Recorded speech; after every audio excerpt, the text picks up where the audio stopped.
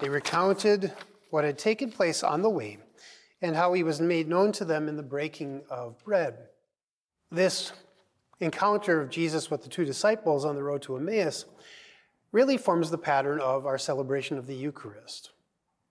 We proclaim the scriptures, and Christ is with us in that proclamation. And then in the liturgy of the Eucharist, he makes himself known, body, blood, soul, and divinity, in the breaking of bread. Back in 2016, I had the blessing of going on pilgrimage to the Holy Land with a group. And there were about four or five priests on the pilgrimage group, and 3 of us took turns celebrating the liturgies and preaching. We spent the first 5 days up in Galilee in a place called the Pilgrim House. It's a great place to stay. It's run by Benedictine monks who have a monastery on a different piece of the property, but it's kind of like a cross between a guest house and a hotel, and it's really just above the waters of the Sea of Galilee.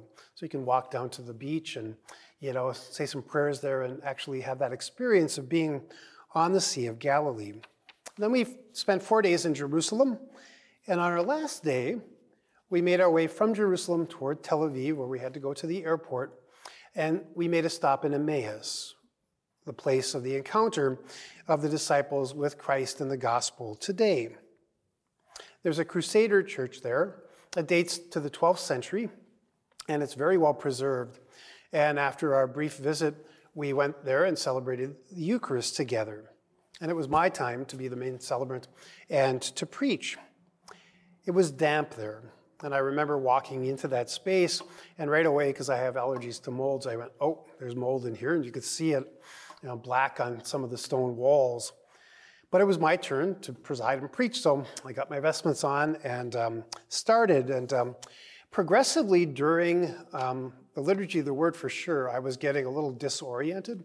I remember giving a homily, but I have no idea really what I said as I became more and more congested. And then during the consecration, I remember maybe it was an attempt to focus, and keep myself on track, but the chalice was a little bit off center with a little cross at the base of it, and I'm kind of a neat person, and I kept moving it, but I couldn't get it quite in the center, so it took me about 3 times, and the priests were looking at me like, what are you doing, and then we all started laughing, and so it was an experience that I'll always remember in this Crusader church, in this place where Jesus was recognized by the 2 disciples on the road to Emmaus in the breaking of the bread. This is such a rich and long passage that maybe I'll simply give some comments on it today in our limited time frame here. First of all, we're told that this happens on the first day of the week, on Easter Sunday. The first day of the week means the day after the Sabbath.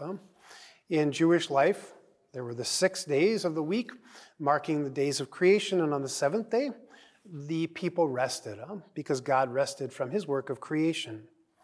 So it's significant that Jesus rose on the first day of the week. He's remaking creation. He's starting a new creation. The 2 disciples were heading away from Jerusalem. That's a second comment. They're going the wrong way. They really should be staying in Jerusalem. But in their dismay and discouragement, they are walking away. And notice that Jesus goes to meet them. That's the third observation. He walks with them, even though they're going the wrong way. Pope Francis is famous in encouraging us to accompany people, no matter where they are in their life's work and their life's path. Jesus models that to us in the gospel today with these 2 disciples.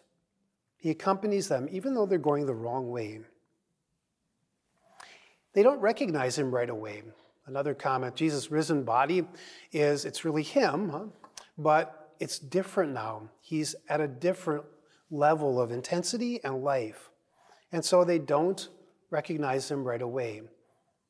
His glorified life is a new dimension of reality that they're going to have to get used to. Another observation, he explains the scriptures to them. It's important to realize that Jesus is pointing out how all the scriptures really point to him. And that's a really important key in our Catholic way of reading the scriptures.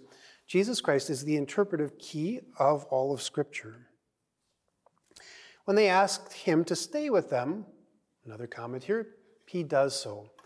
He never says no to a request like that. So he spends time with them.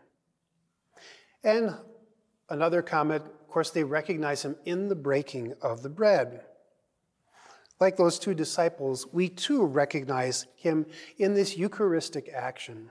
We're in the midst of the Eucharistic revival now, trying to help our people understand Christ's presence in the liturgy. And we know that he's with us in the proclamation of the scriptures, in the homily, in the first part of the Mass, in a spiritual way. But that's all leading to his real presence in the Eucharist, as the bread and wine are transformed into his body and blood, his soul and divinity. This is an awesome mystery for us. And from the very beginning, we hear that the disciples recognized him in this Eucharistic action, which forms the heart of the life of the church.